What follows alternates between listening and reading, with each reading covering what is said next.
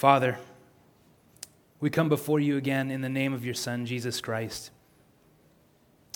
the one who has lived and who has died and who has rose again and now shares all those things with us as your people.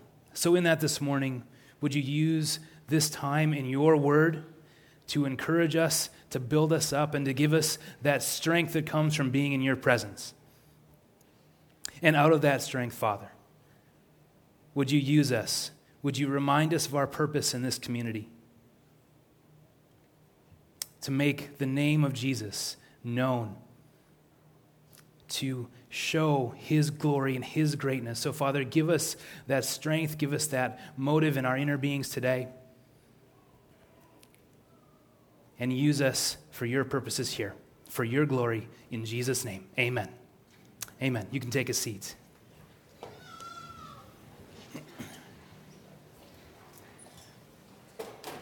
Well, good morning again. Welcome again to River City Church.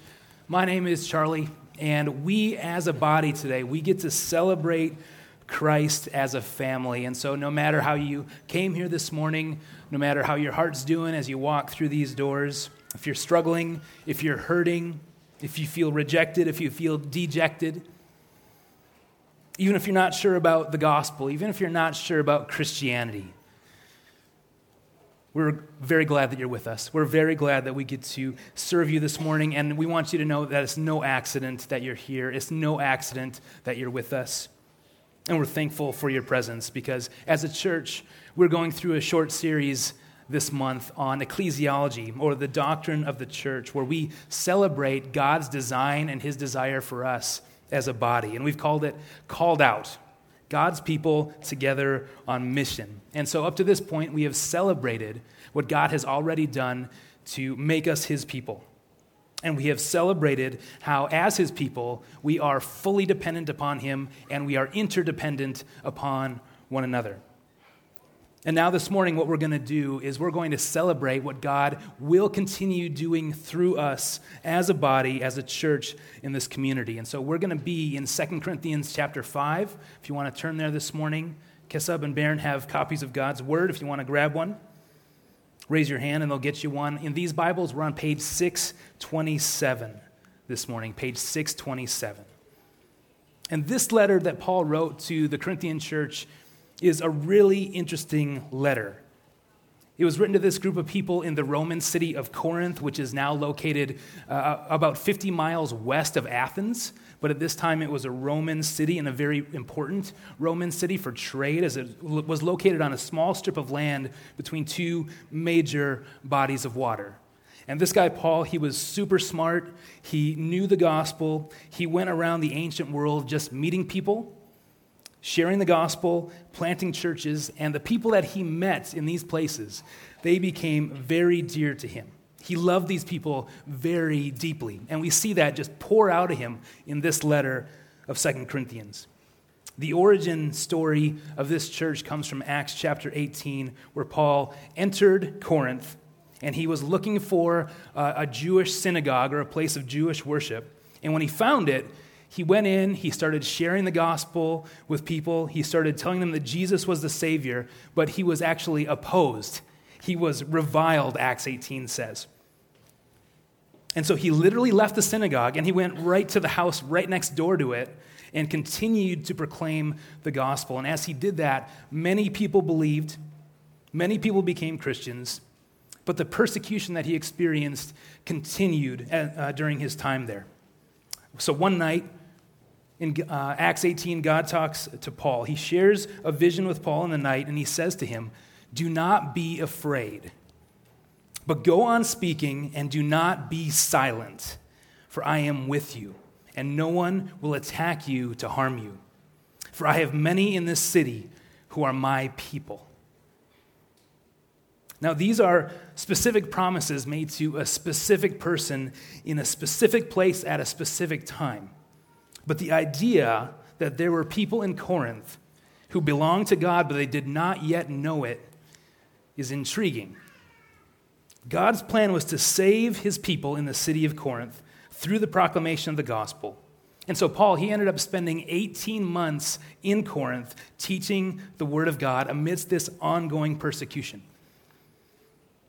But unfortunately, what happened was after Paul left the city after those 18 months, false teachers came in among the people, and Paul calls these guys super apostles.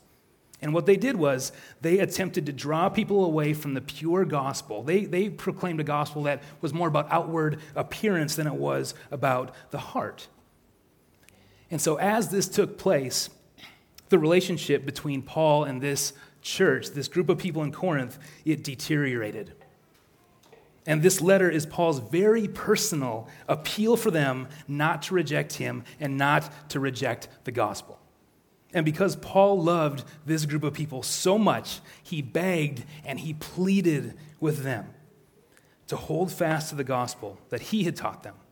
And in the passage we're studying this morning, he's sharing with them the role that God had given him, what motivated him to carry out this job, and the gospel message that he had brought to this group of people. So follow along with me if you would, as we study God's word for God's people. 2 Corinthians 5, verses 11 through 21. Therefore, knowing the fear of the Lord, we persuade others. But what we are is known to God, and I hope it is known also to your conscience. We are not commending ourselves to you again, but giving you cause to boast about us, so that you may be able to answer those who boast about outward appearance and not about what is in the heart. For if we are beside ourselves, it is for God. If we are in our right mind, it is for you. For the love of Christ controls us, because we have concluded this, that one has died for all, therefore all have died. And he died for all, that those who live might no longer live for themselves, but for him who for their sake died and was raised. From now on, therefore, we regard no one according to the flesh. Even though we once regarded Christ according to the flesh, we regard him thus no longer. Therefore, if anyone is in Christ, he is a new creation. The old has passed away. Behold, the new has come. All this is from God, who through Christ reconciled us to himself and gave us the ministry of reconciliation. That is, in Christ, God was reconciling the world to himself, not counting their trespasses against them, and entrusting to us the message of reconciliation. Therefore, we are ambassadors for Christ, God making his appeal through us. We implore you, on behalf of Christ, be reconciled to God. For our sake, he made him to be sin, who knew no sin, so that in him we might become the righteousness of God. That's pretty good stuff. So in week 1 of our series, Pastor Jake asked us to ponder the question, who am I? Who am I? And we saw from 1 Peter 2 that you're God's people. And last week we considered the question, who are we as a body? We are God's people together. We are dependent upon God, and we are interdependent upon one another. And now this week we're going to wrestle with this question. Who are we to our community? Who are we in this city? And so the title of this message is God's People Together on Mission. God's People Together on Mission. So I'm sure that you know people in our community who do not like living here. I heard a musician the other day who's from Los Angeles, but moved here because his wife is from here, and from what it sounded like, he was not too happy about his new home. Kind of hard to blame him, I suppose, because it's cold around here. The people at times, we can be passive-aggressive. It's super cold around here. We got trains who cut through our town all over the place, it feels like. We can have major floods every now and again. And so we can make a pretty good list of why we don't like living here. And when we aren't excited about living here, then we're not going to be very quick to say, hey, maybe you should move to Fargo. We're not going to help other people consider maybe moving north of Normal as we have. In fact, what you'll probably end up doing is telling people you should just move further away from this frozen tundra that is northern Minnesota and North Dakota.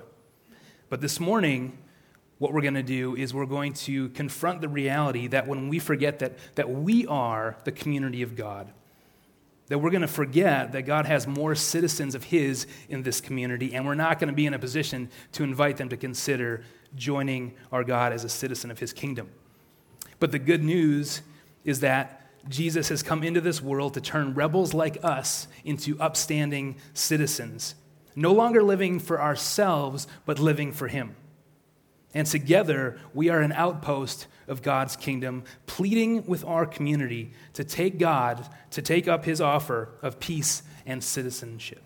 And so we're going to look at a few things that come from this passage that will inform how we as a church relate to our community, how we relate to our city as an outpost of the kingdom of God. We're going to consider three things: motives in the mission, the message of the mission, and methods in the mission. And so first things first, let's consider motives for the mission. Why do we do this at all? Why do we think outside of ourselves at all? If we look at verses 11, 14, and 15 in the passage in front of us, we're going to see a few things that motivated Paul to plead with and to implore and appeal to these rebellious Corinthians.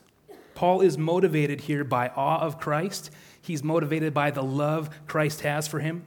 And he is motivated by his desire to see people live for Christ. So in verse 11, Paul says that he persuades people.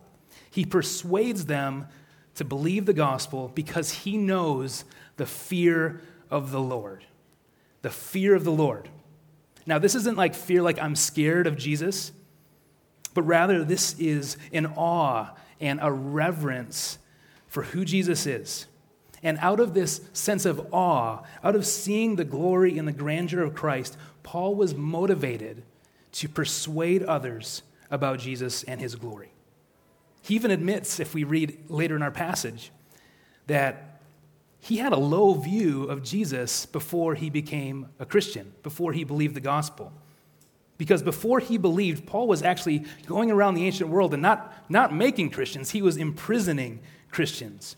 And on his way to arrest some, on his way to Damascus, Jesus showed up, and Paul saw a glimpse of the glory of Christ.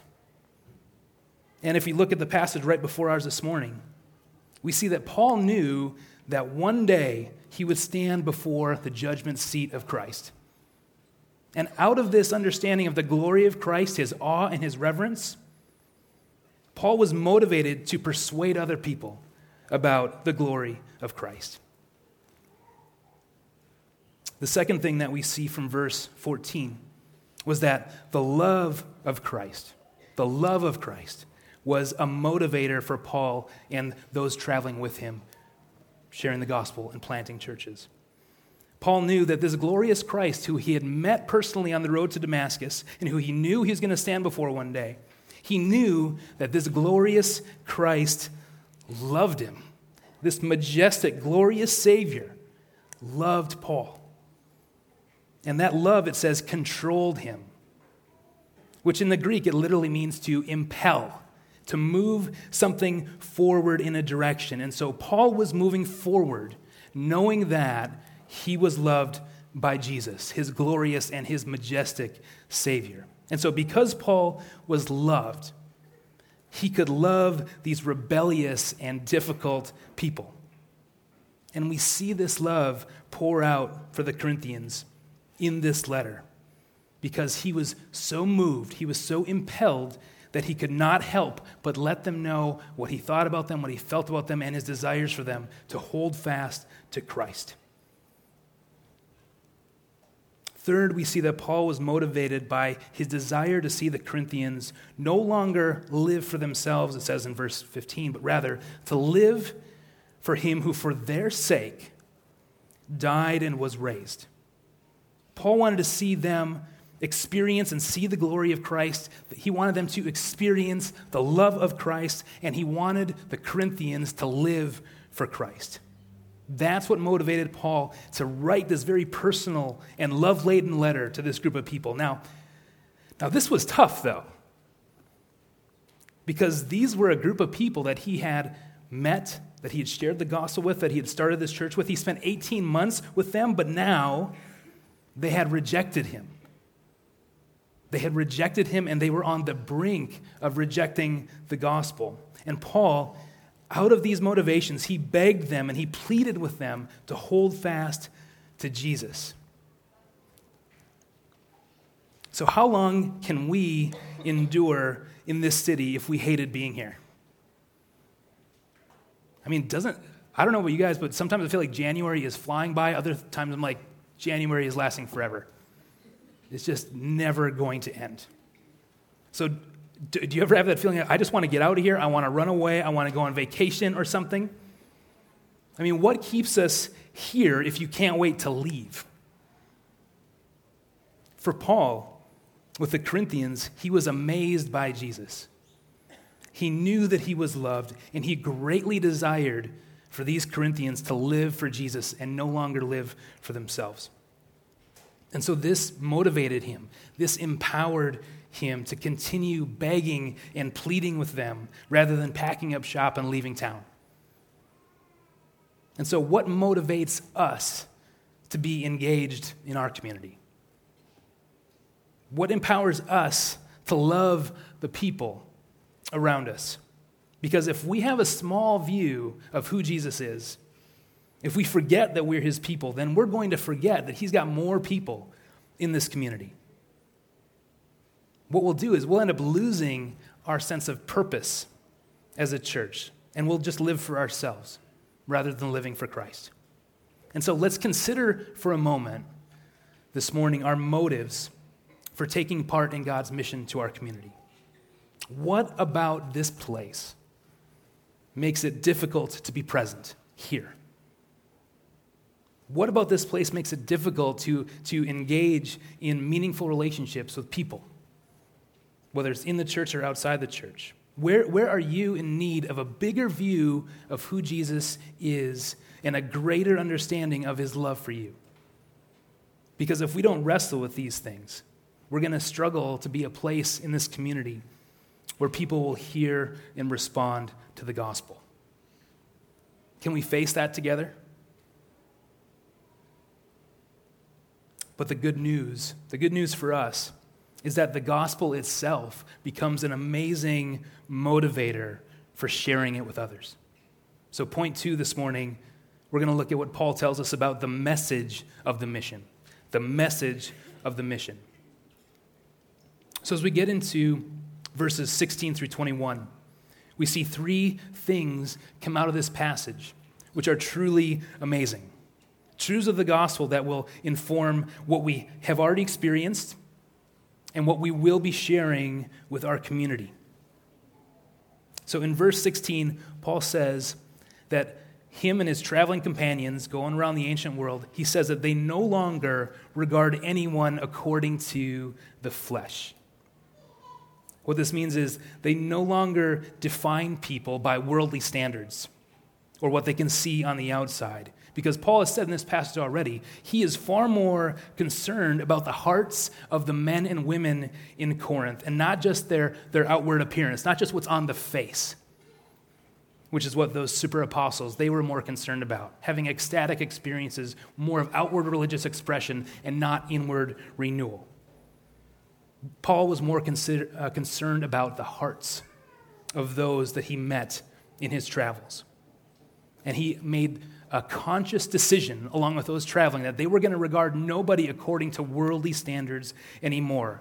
And so that would be like people who don't live here in Fargo making a conscious decision not to judge us by the movie Fargo. Because believe it or not, a lot of people do that. Travel outside our area and you say, you're from Fargo, what's the first thing they bring up? Weather or the movie? One of those two things. It's like saying, I'm not going to bring those things up. I'm not going to talk about that with my friend from Fargo. Because that's not who we are.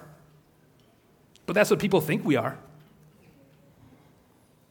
So getting into verse 17, he shows how the gospel is about internal recreation, internal renewal. This verse is amazing. If anyone is in Christ, if anyone's united to Christ, he is a new creation. The old has passed away. Behold, the new has come. And so this is the first amazing truth of the gospel. And he wants the people of Corinth to be absolutely amazed by this reality. And we know that because of one word in this sentence, the word behold. It's not just behold. It's, hey, check this out. Take a look at this. This is pretty amazing. It's like when somebody says, hey, did you see the recruiting class for Bison football next year? Not too bad, considering the coaching change. It's looking pretty good. You're trying to get someone excited about what's taking place. That's what Paul is saying, because what is amazing about this is that when somebody believes the gospel, two things happen.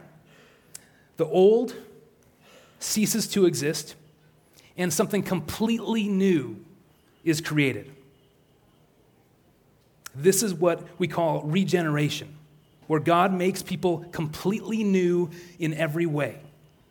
And now Paul's concern was for the Corinthians to experience this on a heart level, to experience a recreated, regenerated heart, for the old to die and for the new to rise up.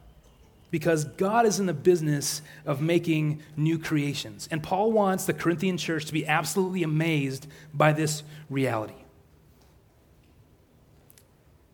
The second amazing reality of the gospel comes from verses 18 through 19, where Paul shows that God is reconciling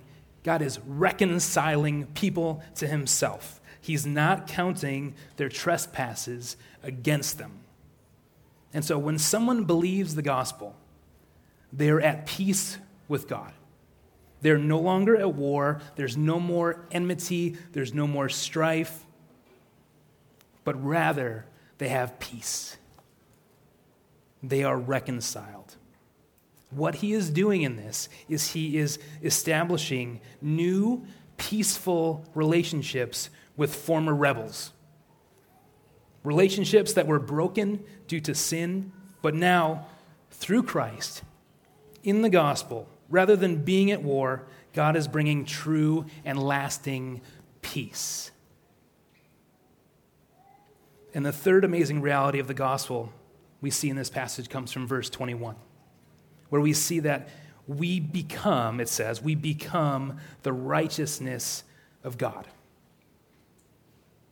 And so the bad news of the gospel is that we were dead in sin, we were at war with God, and we were depraved in every way.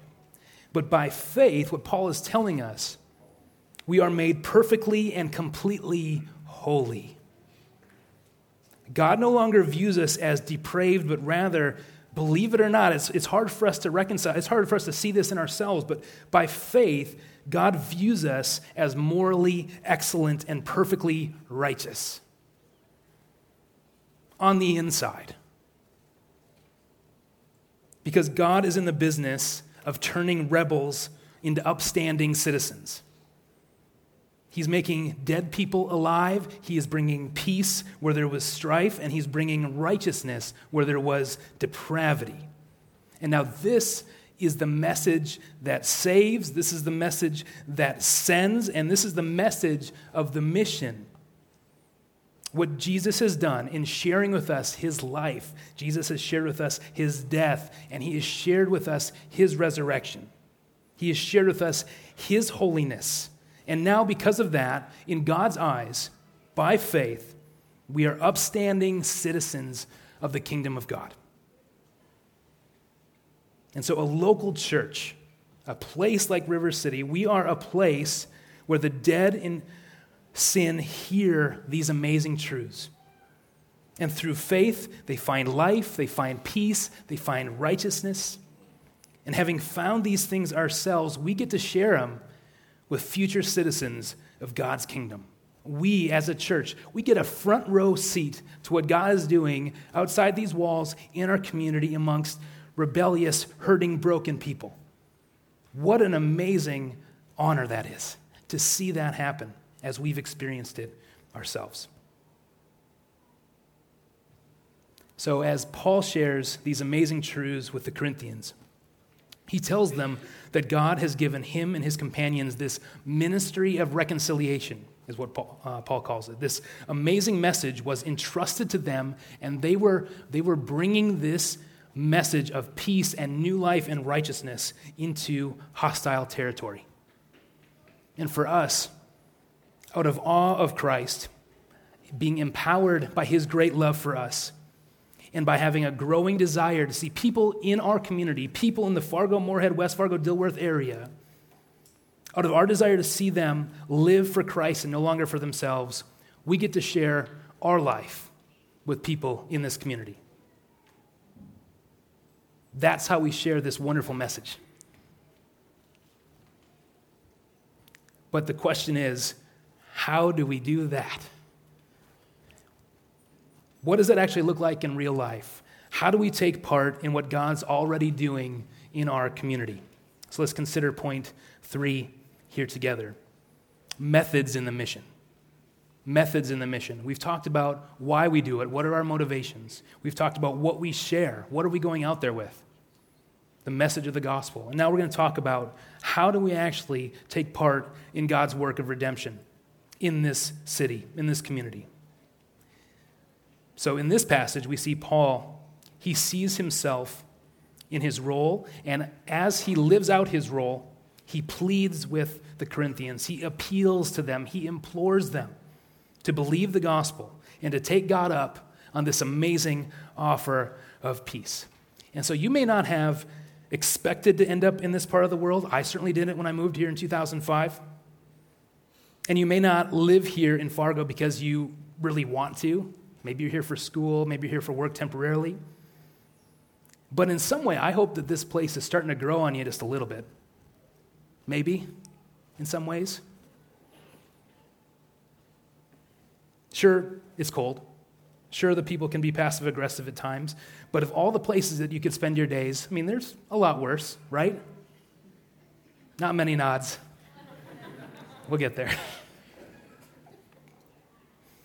As God turns rebels into upstanding citizens who are new, who are at peace, who have complete and full righteousness, we're getting used to this new citizenship more and more over time. That's sanctification. That's growing. That's living into more of who God has made us to be. And slowly but surely, we see that living under the rule and the reign of Christ is actually a pretty good deal, because he rules over his people with grace and with truth. And we're living more and more into this identity as citizens of God's kingdom. We're no longer of this world, but we are merely living in this world. And we are a part of a whole different nation, a different kingdom, though we're still present here in this place, in this time. But as we embrace our citizenship in the community of God, we become more and more willing to invite people to join us as fellow citizens. And as we come to love this particular community more and more, we invite others to experience this community with us. As Pastor Steve Treichler from Hope Community Church in Minneapolis says all the time, I love this, we go into the kingdom of darkness and we wreck the joint. That's why we're here. But what does that look like in real life? Paul used language in this passage that would have worked really well with his audience that was made up of Roman citizens. In verse 20, he describes himself and his team of missionaries. He describes them as ambassadors for Christ. Ambassadors for Christ. So an ambassador is one who represents somebody with authority, who carries with them the message that they have received, the message that they have been given to share. An ambassador represents the king and the country seeking good and healthy relationships with other kingdoms. But in this case, Paul was entering into hostile kingdoms run by aggressive regimes. And he entered into this territory with good news of peace being offered by God. And as we see in verse 20, what he would do is he would implore and he would appeal to his audiences to accept God's offer of peace. And so we saw back in verse 11, Paul would persuade people to believe that Jesus was the Christ and the only means of salvation. And as Paul went into this ancient world proclaiming peace, he was met with a mix of strong opposition. He was beaten. He was imprisoned. Some people even mistook him for a Greek god at one point. All sorts of crazy stuff as Paul traveled around the ancient world. But he also saw many who heard this gospel and believed by faith, and many citizens of the kingdom of darkness were transferred into the kingdom of Christ, the kingdom of the beloved Son. Many rebels became upstanding citizens along with Paul. And so for us, we are here. We were brought together in this time, in this place, for the purpose of sharing with our community God's offer of reconciliation. We trust that God has more people in our community who belong to Him, and we represent our King as we share His message. And so how do we do that? What is our responsibility in the midst of that? I argue that it's our responsibility as a church to create contexts where the pure gospel can be shared. We create contexts where the pure gospel can be shared. And now the first way we do that is here on Sunday mornings. We are devoted to God's word because that's where we hear what God wants to tell us about His Son and what He has done in the gospel. So anyone in our community can show up and they can hear the good news.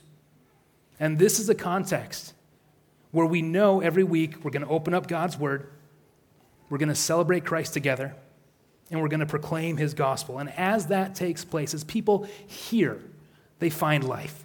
They find peace. They receive Christ's righteousness. So Sunday mornings are super important for us to be devoted to the public teaching of God's word. The second thing, we continue to highlight our community groups. And let's just go ahead and make this official. We've talked about it for a few weeks now, but we are going to change the name of our small group ministry from missional communities to community groups. And here's why. We are the people of God. We have been brought into His community. We have been made upstanding citizens by faith. And because we're His people and because we're completely dependent upon Him, we want to remind ourselves that we are the community of God. We are in His kingdom. And secondly, we are members of this church community. We are interdependent upon one another. Big difference. We are the community of God together. And then lastly, we are in this community. We share what we have received with those who are in need of it. We are God's community, in community together, in this community. Therefore, we see the name community groups better capturing both who we are and why we're here.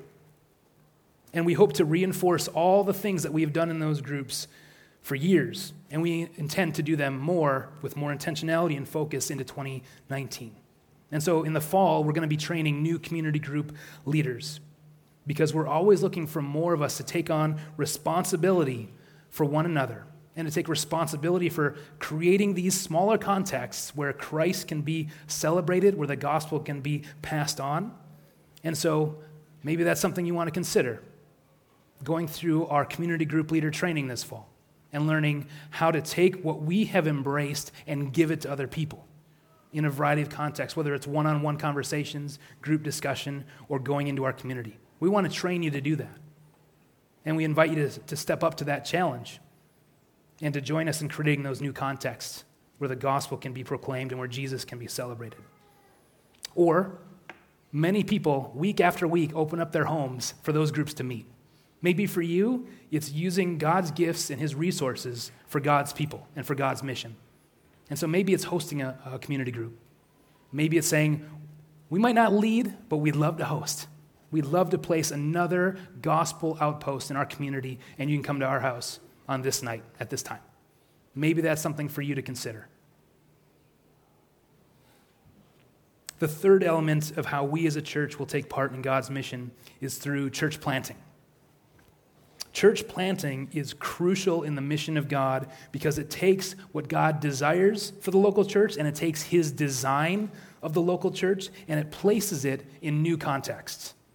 We're reproducing healthy eldership, healthy membership, which we spoke of last week. And we start a new outpost of the gospel. We start new embassies of the kingdom where the pure gospel is proclaimed as it's passed on. And so it's our desire to plant healthy churches until Jesus comes back. But what we're learning is we can't just plant churches without maturing ourselves as a body here, River City, downtown. What I mean is, as a congregation, we're members of one another, we are of one heart and soul, we are interdependent upon one another, and we're not just a resourcing arm for other churches that we send out here. We need to grow and we need to mature as a church here where we're truly dependent upon God, we're truly interdependent upon one another. And out of that, as we're maturing, we're in a better place to pass that on to new church plants. But by creating these new contexts for the gospel in places where they didn't exist before, we are taking part in God's mission to our city, in our area, and our state. And though it was a coincidence that Carrie was here, hey Carrie, though it was a coincidence, this worked out really well.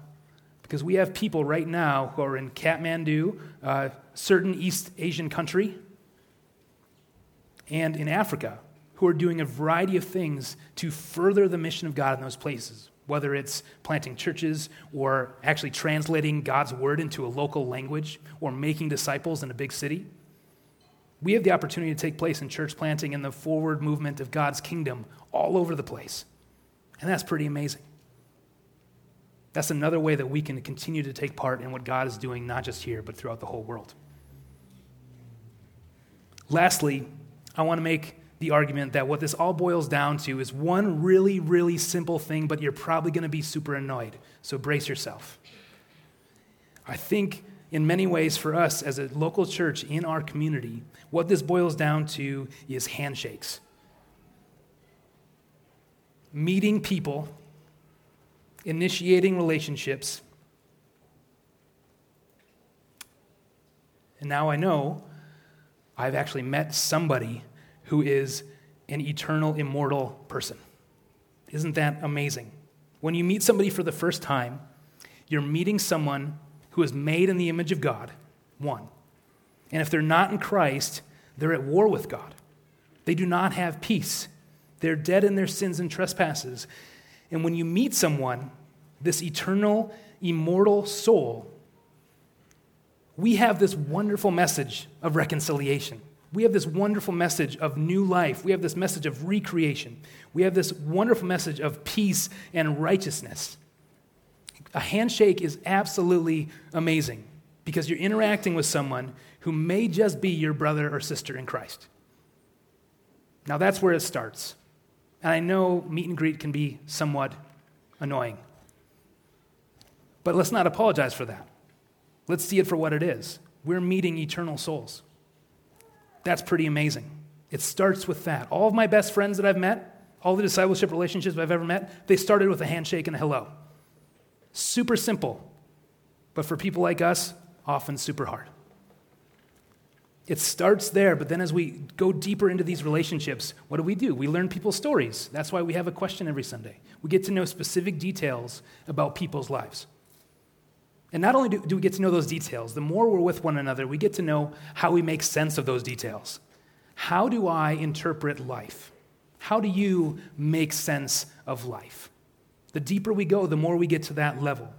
And not only that, what we then get to do is we get to share with one another how we process life together. We identify with the other person's wrestles, with their hopes and their dreams and their fears. We can connect on a level that's way more than the weather or the movie or the bison or whatever. We can go deeper into those kind of relationships where we truly know one another, not just the details of our lives, but how we make sense of our lives. And then from there, we get to invite them into deeper connection, invite them into context where they're going to hear the gospel, where they're going to hear who Jesus is and what he has done. And as we do that, we set ourselves up for mutual influence, that give and take, that interdependence that we have upon one another. All those things are things that we do on any given day. But let's just not gloss over how amazing it is when we meet eternal souls. Truly amazing. Paul loved these Corinthians, and so he persuaded them, and he implored them, and he appealed to them, and he begged them to take up God's offer of peace. And he knew actual people with actual names, with actual stories, without actual hope, without actual peace, without new life. And out of compassion, out of love, he was moved to write them a letter like this, to share with them the amazing truths of the gospel, and to share who he was, to share in his life with them. And so as a church, we are an embassy. We are made up of upstanding citizens of God's kingdom. And as we encounter people in our community, let's be amazed that we are meeting eternal souls who are made in God's image. So what do we do with this when we're not motivated? What do we do when we're not excited about handshakes and church planting and community groups?